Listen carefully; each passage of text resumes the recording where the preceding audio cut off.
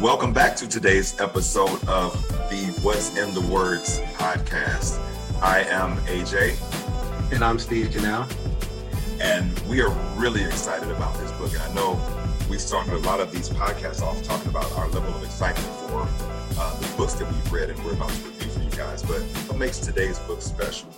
Yeah, and today's book is a New York Times bestseller by the author Ta-Nehisi Coates. And the book is Between the World and Me. Mm-hmm. And for me, it hit home because this is our reality. From the perspective of the author, and writing this letter to his 15-year-old son, we were that 15-year-old who was bright-eyed and, excited to take on the world. Now being an adult, being a father, I really, really, really absorbed this and enjoyed it, on another level because it was our reality.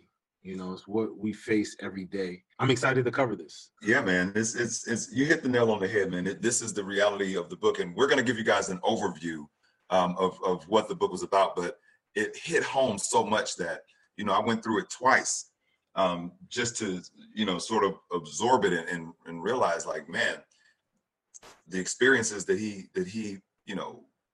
eloquently draws out in the book. This is the experience of being a Black man born in America. But before we get too far into our unpacking it, let's give a high-level overview. Steve, what is a high-level overview of what the book is about?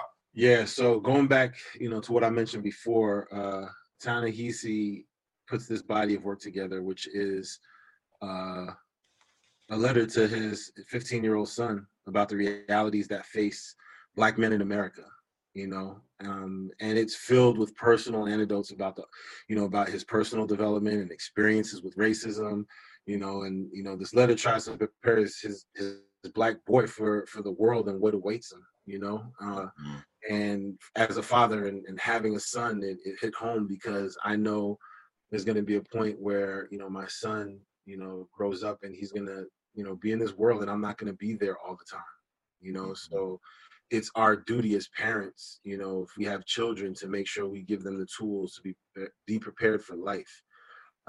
Is just as, African-American male in this, in society, there's an extra layer that we have to lay down to our children, and that is realities. As much as people might be in denial, we know the truth. We walk in our truth. We know what's real in these streets and what we face every day. I'm 39 years old, and if I walk into an elevator with my hat backwards or a hoodie on, and the people in the elevator aren't, people of color, I'm very conscious of that. I know what they're thinking. You know what I'm saying? So I'm very conscious to, try not to do anything that's going to make them fearful or feel a certain way. I'm 6'6", I'm 6'6", 200 plus pounds, walking in an elevator. If I have my hoodie on or a hat on, I know that will bring fear to folks, and I'm very conscious of that. And I'd be a fool to think otherwise, so there are layers to life that I have to be conscious of. And I know very well if it was, let's say a white male walking into the elevator with his hoodie on or his hat backwards, he wouldn't think twice of that. He wouldn't even, that's not even something that pops into his head, and we unfortunately have to think and feel and walk this way because it's just the realities of life. Absolutely. And my overview dovetails directly into that. We have an alternate reality that we were born into. And our parents had to make us aware of that reality early on. And, and if they didn't make us aware, we figured it out very quickly that there is no fair. There's no such thing as fair for a Black man. And you're constantly subject to the whim of a white man or woman. And you can be made a criminal just literally based on a whim of the person that you're around that perceives you as a threat. And there's nothing you can do to avoid that happening. You can do, like you said, Steve, you can be aware, you can be conscious, you can take your hat off and take your hoodie off. But if you're on an elevator and you're perceived as a threat and the police are called, there's a chance that you might not make it out of that situation. And that is literally the reality that we live with. And I think in his book, He wrote it to his son, essentially outlining his growing up in that situation, but then turning around as a father and extending, the courtesy to his son to say, look, you're raised as a privileged boy because of the education that I have. So now let me make you aware of the America that you live in, because your violence can be directed at you, and you will not live, just depending on how things turn out. So you're right, Steve. It's a reality that we have every single day. Yeah, and we can't afford to, not, understand that it's a reality because of other people's feelings. You know what I'm saying? Like, it's easy to, try to push it off to the side because of how other people may feel because they don't understand it. But we can't afford to walk like and live that way. We live it, so we know it's real. Other people don't live it, so they may think we're crazy. It's just in the movies, or that's not. Is it really like that now? It seems like something that would be in the 50s or the 60s. Nah, it's real now, today. You know what I'm saying? Like, yes, I can go on we can go on for days talking about this. But I'll keep it short because we have a lot to cover.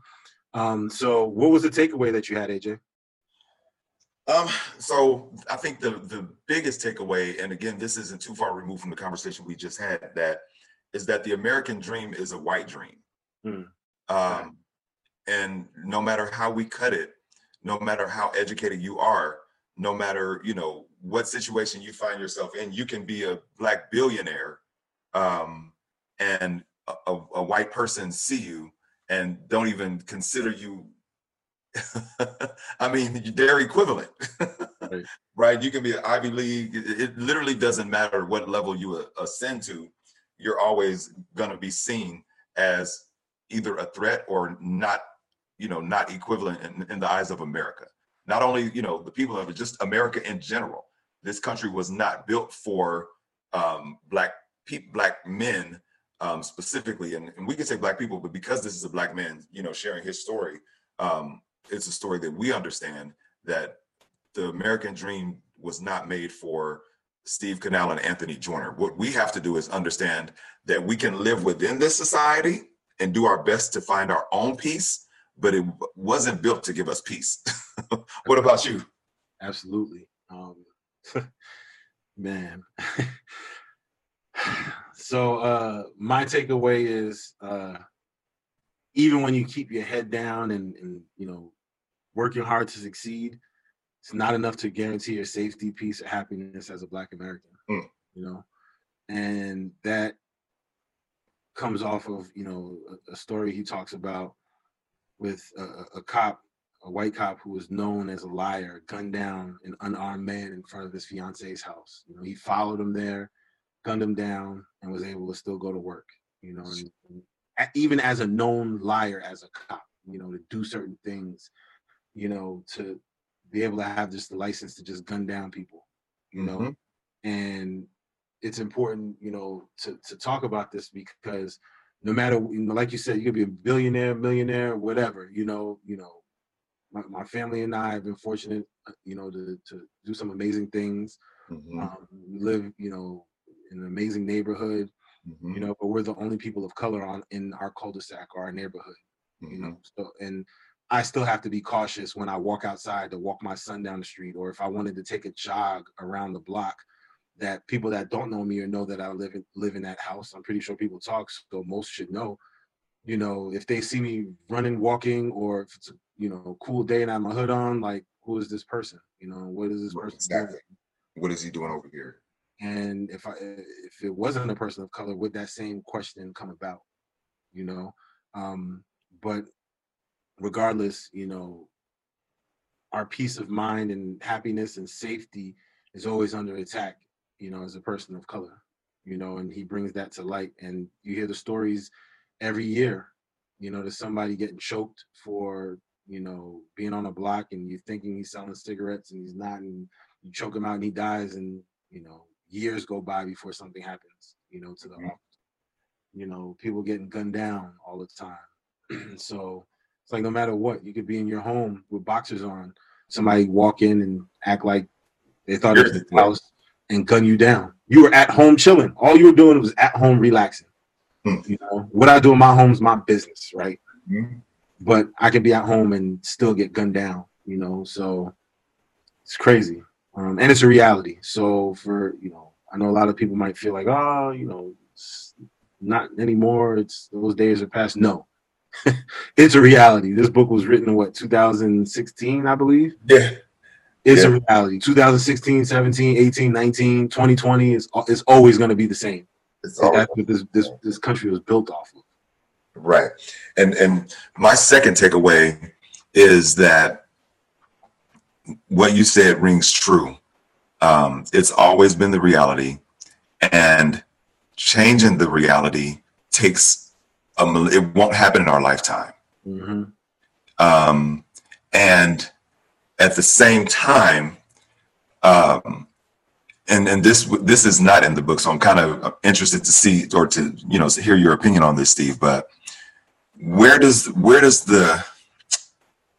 you have to draw a line between understanding how to live in the reality versus being vocal and pushing against what is the reality and trying to still maintain your peace of mind with your family and your career aspirations and the things that you want to do. Like, we have to constantly walk that line of, it's playing the game. It's playing the game, man. You have to play the game. It's so crazy. I think I talked to you a couple of weeks ago. I was in Texas at a retreat. I have an amazing coach, an amazing group of entrepreneurs that are in my group. But I'm the only person of color at this retreat, and we were all, in the Airbnb, and it was a perfect situation. But I was very aware, that I'm in a Airbnb, and I'm the only, brother there, and it was a mixed cohort. So there were men there were women there, and everybody had their own rooms and things like that. But I was very aware of making sure that I was extremely chipper and non-threatening, and even little things that I noticed. And I'll give you an example. And so for lunch, and again, this is nothing to do with them because they were amazing. But for lunch, for dinner, we walked to a restaurant. It's probably a mile and a half away. And this is kind of funny, but when the sign said walk, there could literally be cars coming 100 miles an hour. And if the sign said walked, just their level of comfort with just walking and knowing that the traffic would stop Mm-hmm. versus I'm standing on the side like, yo, y'all don't see that car? Right. And that level of awareness, because I know, even so, turn the tables and I walk out there and I'm by myself as a black man and I look into oncoming traffic, even though I have the right of way, I'm going to get snares from people. Right. as if, hey, I know the light says walk, but I could have hit you, where that's a thought that literally never crossed the minds of my peers. And I know that's maybe a one-off example, but there's a certain level of conscientiousness that you have to always have in every single situation as a black man. And where is the line to where you have to say, I have to do something to bring my family peace of mind, or to bring me peace of mind to live the life? Where do you draw the line? Because society is not equal, but where do you say, okay, enough pushing, I just have to do what I need to do? Yeah. I think first and foremost, you have to take a step back and have consciousness within yourself, and understanding who you are, where you come from, what you represent, mm-hmm. right? When you move and have values of what I'm gonna stand for, mm-hmm. At the end of the day. And hopefully you can share those insights and key learnings with, your family and the people around you, and hopefully they embrace it, because society isn't built for us to be conscious people, Correct. When you look at, the music, the films, the food, everything that we consume and put into our bodies further digs us deeper into the hole of not being conscious. It's just living, and they give you this vision of what the American dream is, which is, one thing. But when you have certain things that you want to accomplish or achieve in life, that might bring you pleasure, happiness, and it goes against maybe some of your values that you have understanding, what we go through as a people, and what you support, and what you entertain. You have to understand that there are consequences with the decisions you make, right? So if you were to say, hey, all right, I go to let's go back to Kaepernick, right? It's a company function, and we go to a sporting event, and during the time when, folks were deciding if they're going to stand during the national anthem or not. And for you want to, stay headstrong and understand, like, I don't stand for this. I don't support this.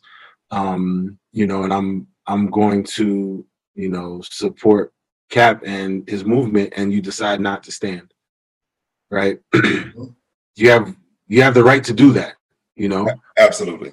You have the right to do that. But what comes with it is consequence. And that's the pivotal point where decisions are made of, when you come to the fork in the road, if you're going to go right or left, and what comes with that.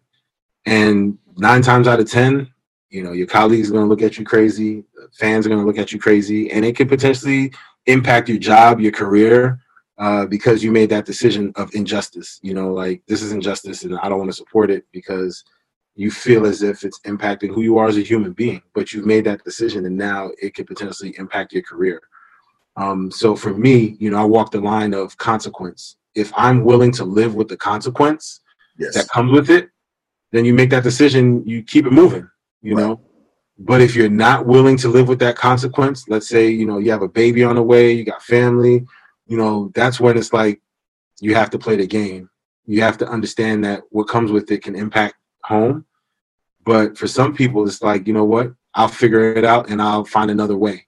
And you find another way, but you need to understand that decisions that we make in life have consequences. Correct. And where we live, society is built on punishing, you for going against the grain, so you just have to understand what comes with it and make those decisions.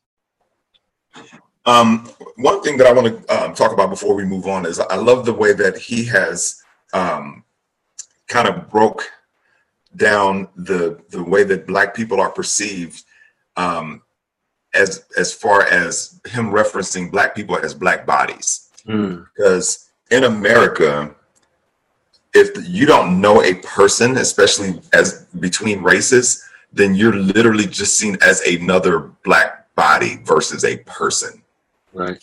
And that was actually my my second takeaway. But go ahead. Yeah. No, I mean, I'll toss it over to you.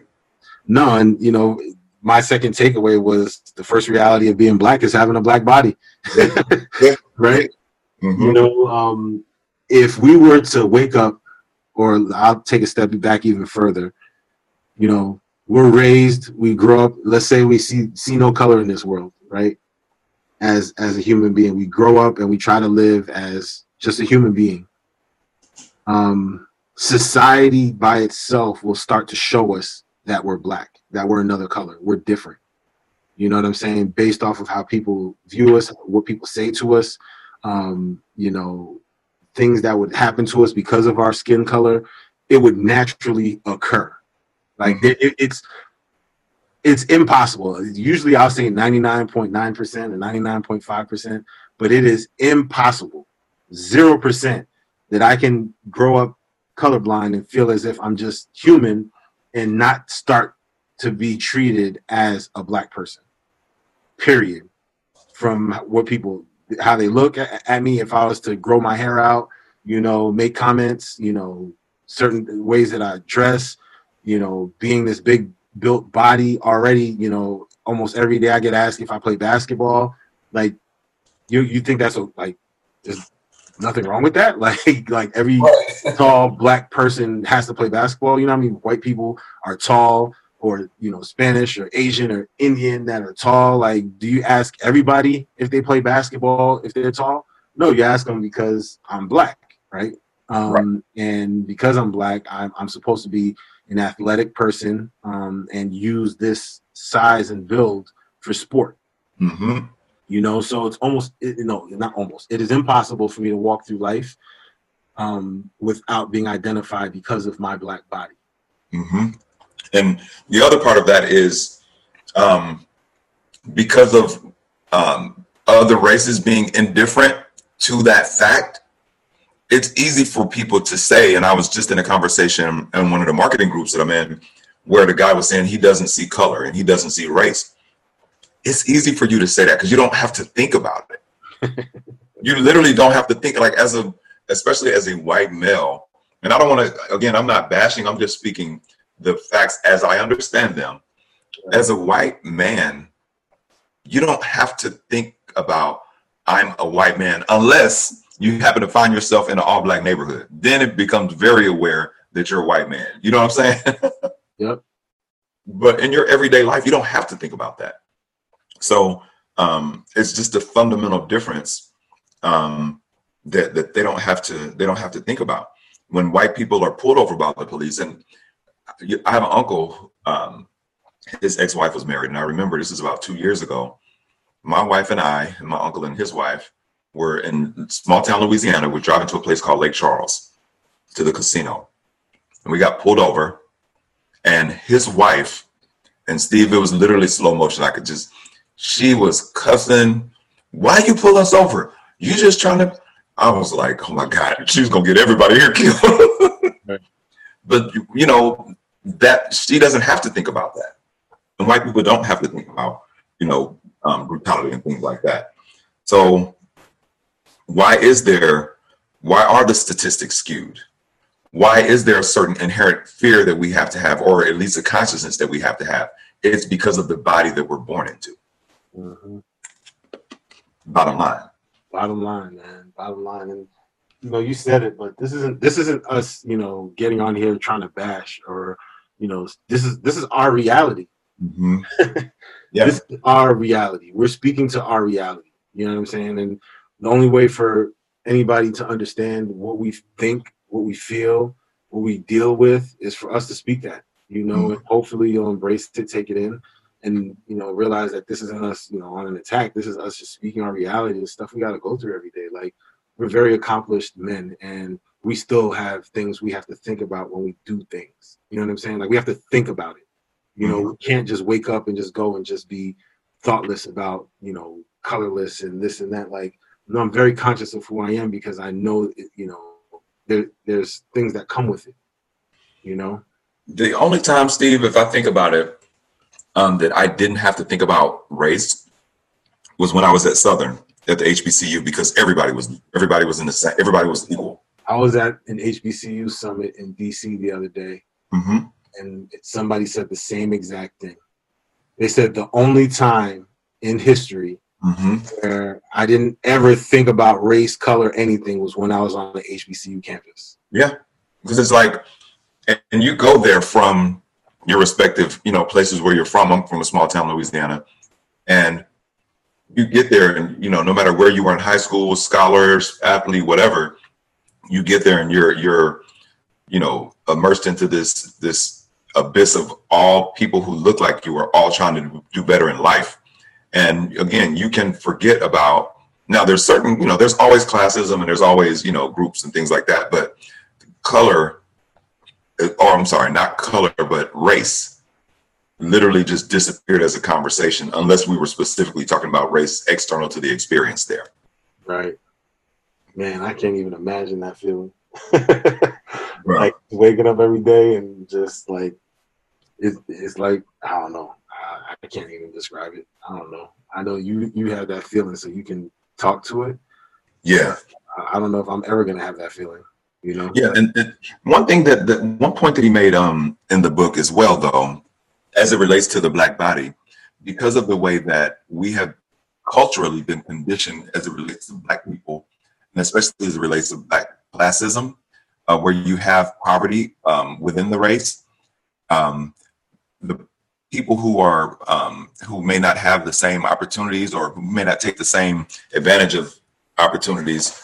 When he talked about being the young guy brandishing a gun, you could very quickly be looked at as a body within your own race by the people who haven't, had the opportunities to go outside and make, maybe they haven't taken advantage of it, and they just see you as well. So there's that internal struggle amongst each other as well.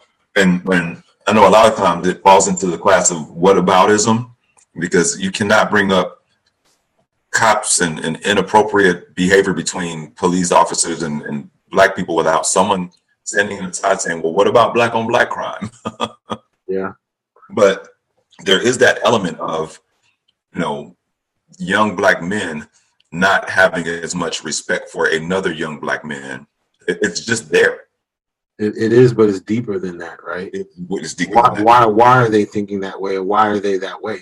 Because society isn't structured for them to see light, to know that there's light at the end of the tunnel, or aspire to be something in their life. You know, it isn't set up that way. They're in the projects. They're in the gutter. Like, they're just trying to make a way for themselves by any means necessary. And if the only thing you see in front of you is another black person because you're on this island, like, there's nobody else, no other race in that project. It's just you. You know what I'm saying? So it's just like you and people who look like you, you know? So naturally, that's what's going to happen. You know what I'm saying? Like, if... Yep. And you're the nearest person to them that they can touch. Exactly. You know? It looks like success. Yeah. So that's a natural target, you know, because people want to eat. You know what I'm saying? Like, they're starving. Like, yeah, they need something. They're doing it to survive. And even in the animal kingdom, just the nature of animals, if an animal is hungry enough, they will cannibalize each other if they can't get food. So anyway, so let's talk about our quote, Steve. What was your quote that you that resonated with you in the book? Yeah, so the quote that resonated, you know, to me, was just a light. You know, it was just like this brightness of light that just went off when I read this, because it just made so much sense. When he said, "I was made for the library, not the classroom. The classroom was a jail of other people's interests. The library was open, unending, and free." Like, when I read that, I'm like, man, makes so much sense, and it was so real, you know. Like, the library, you can go in a library and you can choose your course and your path of where you want to go within that space. You know, what books you want to read, where you want it to lead you to, and it's never-ending knowledge and information of things that interest you. Exactly. It's literally this podcast. Yeah, right. Think about the different possibilities. When you go, there's nowhere in the world where you can go and hear so many different life stories than in a library. People pack the entire knowledge set in a book, and you can literally get it in, you know, a couple hours just by picking up. It's freeing. It's very freeing. Yeah. And, you know, and the thing about going into a classroom, that, like, that's really, it's other people's interests. It's an agenda. An agenda that, you know, they're making you, you know, go through and learn and absorb, you know, to better enhance that vision and that American dream. And the system that you know, you graduate into. Right. That was the quote that resonated for me and just stood out, because, you know, life gives you choices, you know, and again, it's just about consequence. So if you make that choice not to be within that system, you got to make sure to, you know, educate yourself and go through the route of, you know, picking up books that's going to further enhance who you are as an individual and put you in a position to succeed. You know, some of the most successful people in life didn't graduate from high school or college. You know, they got out of the matrix and, you know, they studied and researched and educated themselves for a certain industry or created an industry, and, you know, were very successful within their own right. But a lot of people aren't built for that. You know, a lot of people aren't going to take the initiative to go and read those books or put yourself in a position to succeed. You know, it's work. But I just love the thought that he put within this quote of being able to go into a library and just the openness and unending, you know, freedom that's within a library to choose your course and path and go down that rabbit hole. You know, I thought that was pretty cool. What was your quote that stood out, AJ? This is not a quote, so I'm going to paraphrase, but essentially he said, attending an HBCU compromise everyone who walks through the doors in the lecture halls. and contributed to the construction of a positive identity for Blacks in America, and not simply identities that are reactions to whites.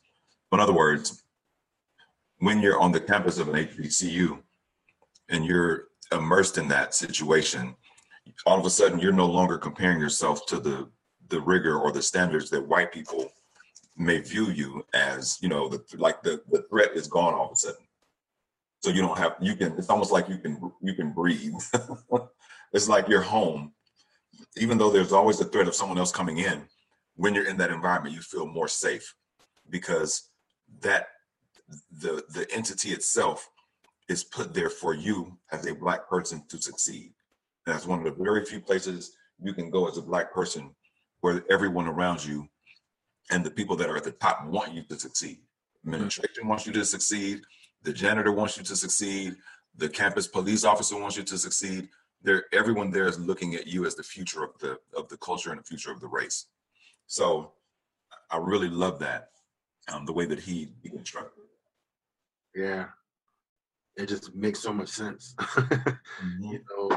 The structure of an HBCU and how it is built for you to achieve and succeed. Mm-hmm. I just wish that more resources were available. Mm-hmm. To be able to maximize that experience. I think it's coming, Steve. I think it's going to take a while for it to circle around, but this is totally off the topic. But I was watching a documentary on billionaires, and more as wealth proliferates, you will start to see more people of color in the ranks of billionaires. And the thing that they said about a billionaire, you cannot spend $1 billion in a lifetime, because your billions are literally making 8% on $1 billion is some millions and millions of dollars, right? Even if it's just not doing anything, you're making money. So I think that the more you start to see people of color, especially Black people, become millionaires and billionaires, or nine-figure or more earners, the more money you will start to see go back to these HBCUs. And eventually, I think it will turn, so that we start to, have, better campus experiences. Because right now, Howard and FAMU and Morehouse and Spelman, they're very well funded, but then you have some that are not, a lot that are not, right? But again, I think that the tide will turn. It may not be in my lifetime, but I think, again, it will change. Yeah, I hope so. Maybe I'm optimistic. I think we have to be optimistic, right? We Absolutely. have to be optimistic. I think it comes with a growth mindset to want to give back. Mm-hmm. You will give back with time, mm-hmm.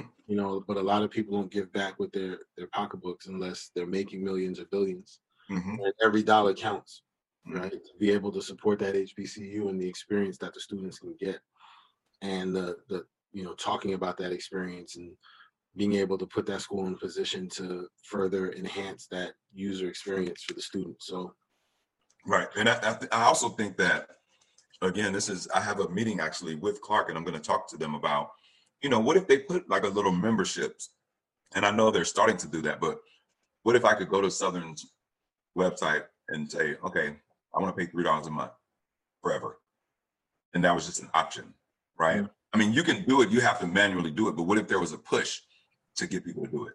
Right. You look at how many people that have graduated, they're saying less than 1% of the people give back, but I think you have to be more creative with your outreach as well. So I think there are some internal things that can happen, but I don't know, I'm hopeful. Yeah. I'm hopeful. Yeah, and as you're talking, I was just thinking about it. I was like, everything that needs to just happen, and I think what will be the saving grace is that more and more women are being put in positions of power.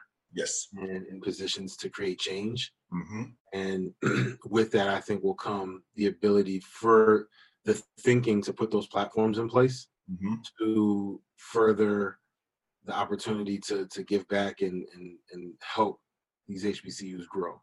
Absolutely. So I'm hopeful in that. All right, so now we get to the cons, and I'll be honest, I literally didn't have one. I think, in my opinion, and maybe it's because of this book is our story, Right. I was thinking this may be my first 5, like full out 5 fist book. Yeah. To have a con is to have a con with our reality in our life. Exactly. Right? Like this was a reflection of us. So I don't have nothing negative to say. This is our truth. This is who we are. This is what we have to deal with. And I wouldn't give it up for anything. You know, I appreciate this experience that I'm able to experience every day in this life. Mm-hmm. Because it's special. It is. It absolutely. Get to where we are, to get to where we are today and what we've been able to accomplish. Yes. Like, it takes us living life, and we've lived it. You know, we're living it. You know, on another level. So I appreciate it. Yes, and think about this, Steve. Not even one lifetime ago, we couldn't vote. Not even like my grandmother couldn't vote. You know what I'm saying? Once upon a time, and we've had a Black president. So think about that for a minute. But from not being able to vote to having a Black president in less than one lifetime, yeah, to go from that to where we are now, it's an experience that you know we have, and we make the best of it. But like you said, I think the future, there's always resistance, but I think we're headed in the right direction. Anyway, yeah. So I don't have any cons, and this is my first five this review, and I would really hope that some of our white counter colleagues and friends would be open to reading something like this too. And I know it's a very foreign thing to try to put yourself into the shoes of someone else, but I think this would be an opportunity to understand. And there's a podcast called On Being. If you not, you know, if you don't want to read the book, listen to that podcast, and that's a very thoughtful conversation by Krista Tippett, who's an amazing white journalist, white lady, and there was a very candid conversation where she was very empathetic in the way in her approach. And it was in an auditorium of a majority white audience. And he was able to explain the Black experience. And she asked very thoughtful questions without being, you know, overly apologetic, because that's not what we want, right? The apologies, like, that's not going to help anything. But if you don't read the book, I think that podcast would be a great place to go listen.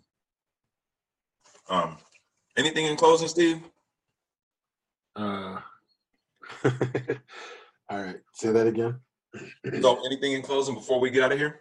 Yeah, definitely. I want to give a shout out to Jay Carter and team for bringing this body of work between the world and me to Atlanta for a live reading from the likes of T.I. and Killer Mike and so forth, who were able to partner with the Apollo Theater and actually do a live reading of this here in Atlanta, which was pretty amazing. From what I've seen and heard, I wasn't able to attend, but I've seen, you know, some of the clips and it looked pretty cool. So I know they did it also in New York, which got rave reviews. So hopefully this is something that'll go into other markets and cities as well, just to, you know, open people's eyes to the realities. I know we talked about this on the podcast and you gave some recommendations, but to see a live reading of this also gives character and life to the book. So kudos for that experience.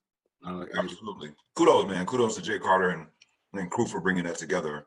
I think that's great. And I think that this is definitely a read that I would love for more people to get into. Steve, tell them about your book and how they can find you. Close it on now. You can find my book, The Mind of a Winner, on Amazon or themindofawinnerbook.com. It's available on softcover, ebook, and also audiobook, read by me. So it's an opportunity to tap into a book that gives you access to the minds of Damon John from Shark Tank, Barbara Corcoran from Shark Tank, Swing Cash, Kenny the Jet Smith, and so forth. 2 Chainz in the book. So it's a great read, easy read, and, you know, wanted to make sure, put a body of work out there to give people access of not only how to achieve success, but sustain it over time. And yourself, AJ? For me, man, for anybody who's out there interested in writing and publishing a book, I'm a firm believer that everybody's story can potentially change someone else's life. So, and we've all experienced things. So if you want to take the book out of your head and bring it into the world, go to ajsfreebook.com. I will ship you a copy of my book that's going to give you a step-by-step blueprint for that. You just cover shipping. It's ajsfreebook.com.